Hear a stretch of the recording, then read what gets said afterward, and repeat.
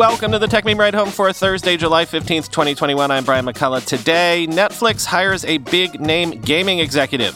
Netflix retires fleets. Facebook wants to make it rain for creators. TSMC says the chip shortage is starting to ease. Amazon launches serialized storytelling. And one of the biggest unicorns in the world just 6x'd in less than a year. Here's what you missed today in the world of tech. It's a Mark Gurman Scoop Thursday, but this time the scoop is not about Apple, and this time he has the assistance of his Bloomberg colleague Lucas Shaw. The boys are reporting that Netflix has hired ex-Facebook and EA executive Mike Verdu as VP of Game Development at Netflix. This is in aid of, according to sources, Netflix's plans to offer gaming within the next year. Quote, "The games will appear alongside current fare as a new programming genre similar to what Netflix did with documentaries or stand-up specials. The company doesn't currently plan to charge extra for the content," the people said, who asked not to be identified because the deliberations are private. Netflix has been seeking ways to keep growing, especially in more saturated markets such as the U.S. That's included building out its kids programming, opening an online shop to sell merchandise, and tapping Steven Spielberg to bring more prestigious movies to its lineup. The company remains well ahead of streaming rivals such as Disney Plus or HBO Max, but it added fewer subscribers than expected in its most recent reported quarter. Pushing into games would be one of Netflix's boldest moves yet. In Verdu, the company has an executive who worked on popular mobile games at Electronic Arts, including titles in The Sims, Plants vs. Zombies, and Star Wars franchises. He also served as chief creative officer for Zynga between 2009 and 2012. Netflix will be building out its gaming team in the coming months, according to the person familiar with the matter. The company has already started advertising for game development-related positions on its website. This feels like a significant event with broad ramifications across the video games landscape. Citi analyst Jason Bazinet wrote in a note on Thursday. He said Netflix's move creates, quote, obvious risks for larger game developers and publishers. Video games give Netflix another way to lure new customers and also offer something none of its direct competitors currently provide. Disney, AT&T's Warner Media, and Amazon all have access to live sports, but they don't have gaming within their main video services. Ultimately, the move may make it easier for Netflix to justify price increases in coming years. Games also serve the purpose of helping market existing shows, end quote.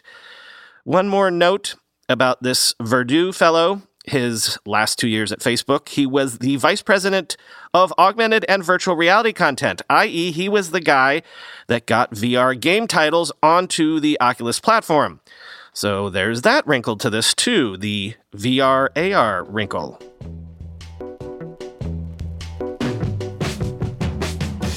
We actually spoke to Lucas Shaw, who got that scoop with Mark Gurman, on our Spacecast last night, which you'll be able to hear shortly. I have to do a little bit of editing before I can release it. But Lucas was sitting on this story the whole time he was talking to us. We spoke to him about the whole Black Widow story from earlier this week, which he was probably talking to us about while putting the finishing touches on that scoop in the background. But I'm not mad at him. That's how scoops work. You publish them on your own platform first.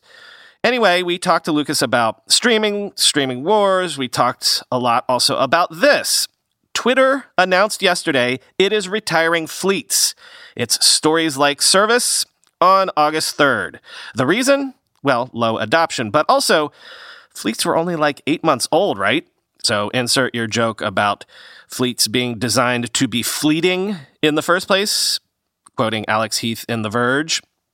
Starting on August 3rd, users will instead just see active spaces, Twitter's live audio chat rooms, at the top of their timelines. And the composer for traditional tweets will be updated with more camera editing features from fleets, like text formatting and GIF stickers over photos.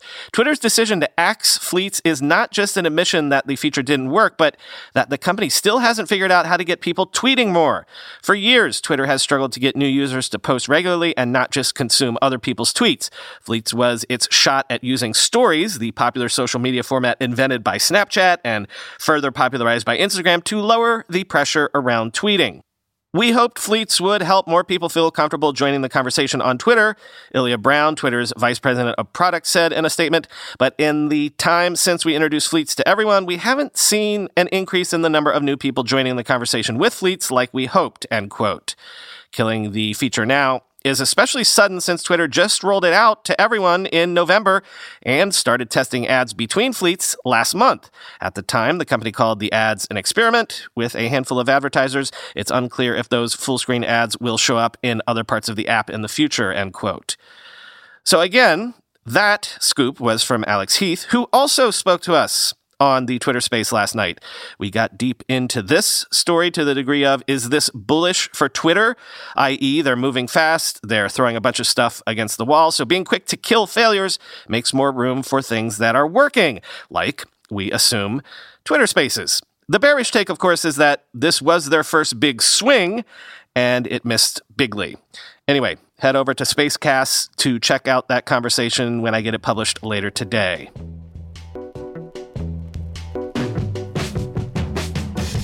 We also spoke last night about this. Mark Zuckerberg said yesterday that Facebook will pay $1 billion to creators by the end of 2022, and that creators can earn money using Instagram or Facebook tools or just by hitting certain usage milestones. So making it rain for creators just like everyone else, but, $1 billion is a big round number, quoting the New York Times.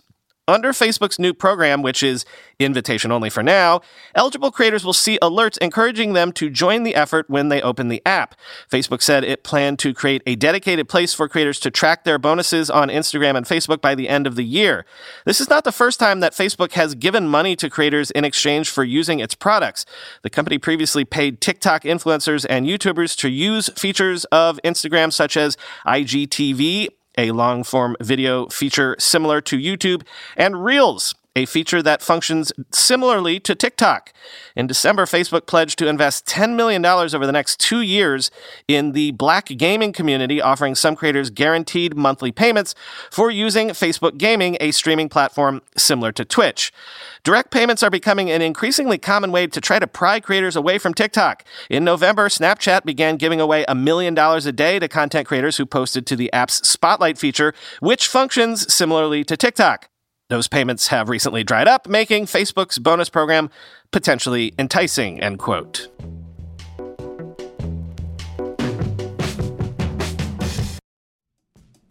When you go through airport security, there's one line where the TSA agent checks your ID and another line where a machine scans your bag. The same thing happens in enterprise security, but instead of passengers and luggage, it's end users and their devices.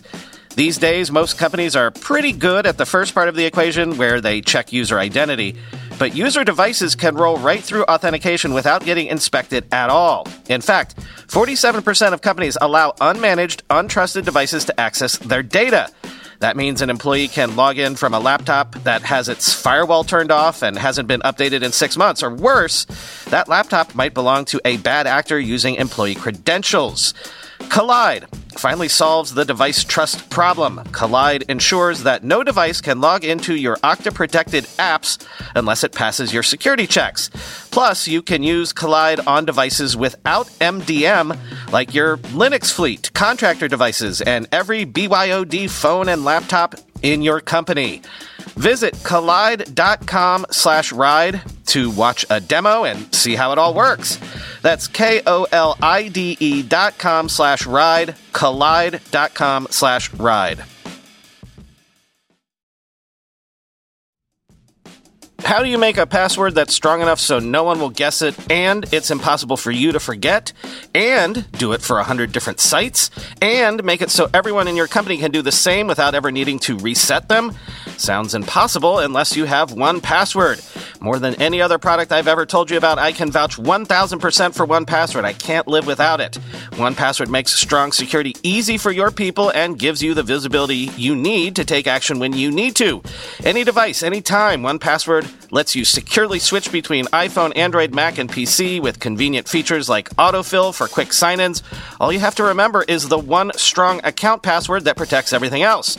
Your logins, your credit cards, secure notes, or the office Wi-Fi password.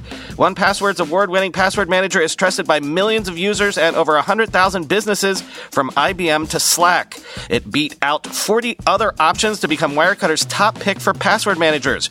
Right now, my listeners get a free 2-week trial at onepassword.com/ride for your growing business. That's 2 free weeks at onepassword.com/ride. Don't let security slow your business down. Go to onepassword.com/ride.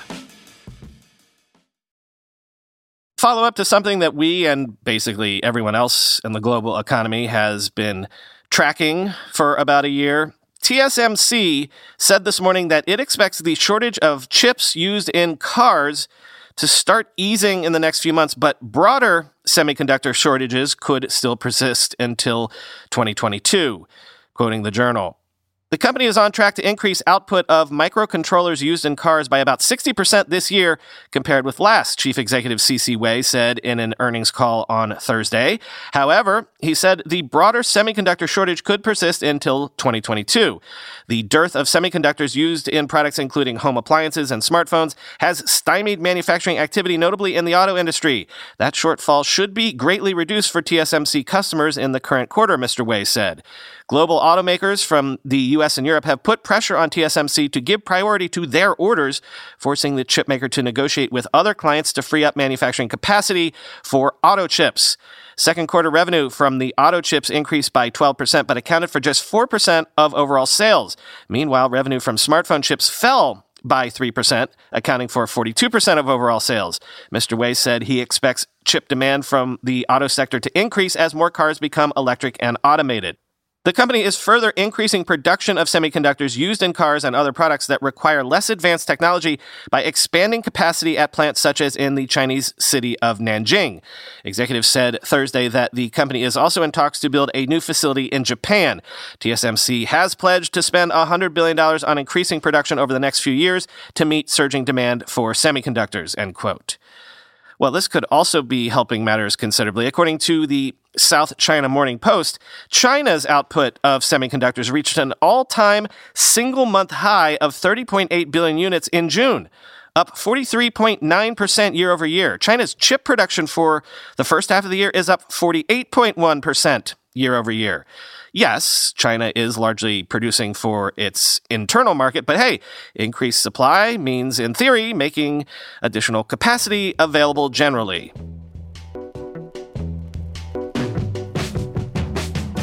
Amazon has launched its Kindle Vella serialized story service on iOS and the web. This service lets you unlock episodic self-published stories via in-app purchases, quoting Engadget. The new platform is a way for readers to discover new fiction and a new way for authors to generate revenue from the Kindle Direct publishing service. While the name might suggest otherwise, Kindle Vella isn't available on Amazon's Kindle e-readers.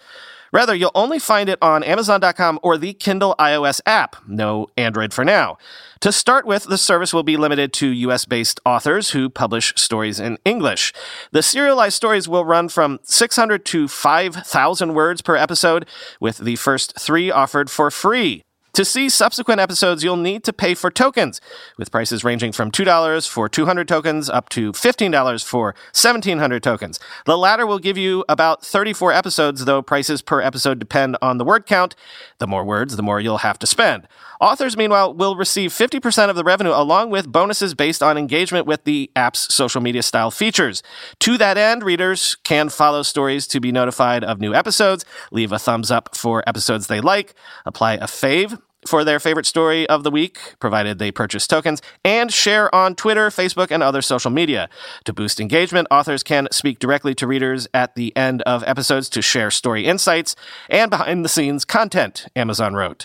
Since Amazon opened Vella to authors 3 months ago, thousands of authors, according to Amazon, have published, quote, tens of thousands of Kindle Vella episodes across dozens of genres and micro-genres, Amazon said, end quote.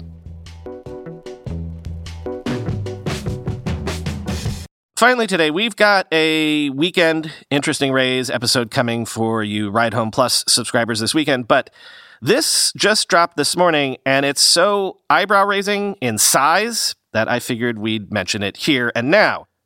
Revolut is one of those European neobank/super apps that lets you do everything: banking, investing, currency transfer, and more, all in one app.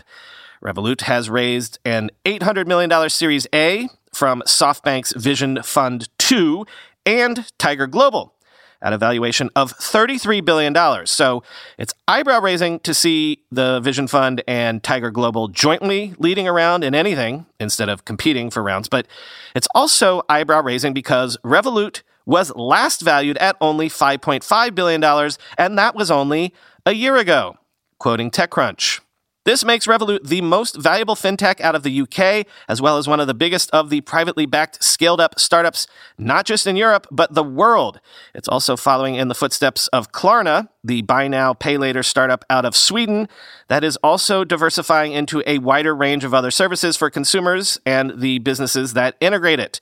Klarna last month raised $639 million valued at just under $46 billion. Stripe in the U.S. earlier this year raised at a $95 billion valuation. This latest Series E is being co-led by SoftBank Vision Fund 2 and Tiger Global, who appear to be the only backers in this round. It comes on the heels of rumors earlier this month Revolut was raising big. Revolut last raised about a year ago when it closed out a Series D at $580 million. But what is stunning is how much its valuation has changed since then, growing 6x. It was valued at $5.5 billion last year. SoftBank and Tiger Global's investments are an endorsement of our mission to create a global financial super app that enables customers to manage all their financial needs through a single platform, said Nikolai Stronsky, Revolut's founder and CEO, in a statement. As a further point of reference, when Revolut reported financial figures for 2020 last month, it noted that it made $361 million in revenue in the fiscal year, a 57% increase versus 2019 revenue of $229 million. Gross profit in the period was $170 million last year, although it still operates at a net loss, with Q1 2020 racking up an adjusted operating loss of $76 million, with $277 million in operating losses for the whole of the year. In other words, the big money being placed down now and this big valuation are long-term bets. Revolut now has over 16 million customers and sees over 150 million transactions per month. And the plan will be to bring on a wider range of services and promotions both to grow that base and to get its users putting more money and time into the app. That will also include exploring newer areas like insurance and a deeper dive into investing and trading, and likely a significant increase in credit services, which have been a big growth engine for other neobanks and financial tech companies. Revolut will also be doing more to build out its user bases in the US and India, it said, end quote.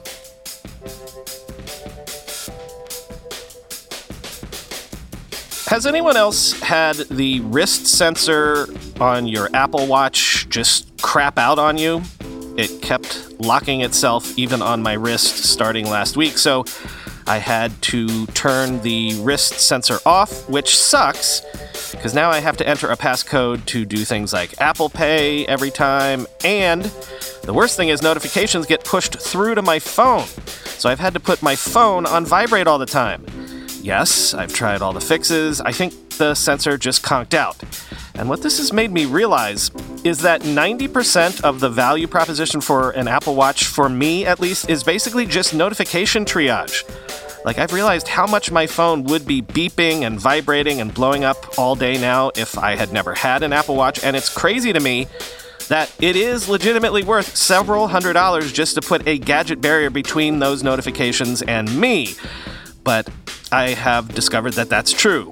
It's entirely worth it. Most of the value of an Apple Watch to me is like intercepting the notifications and setting timers, and that's basically it.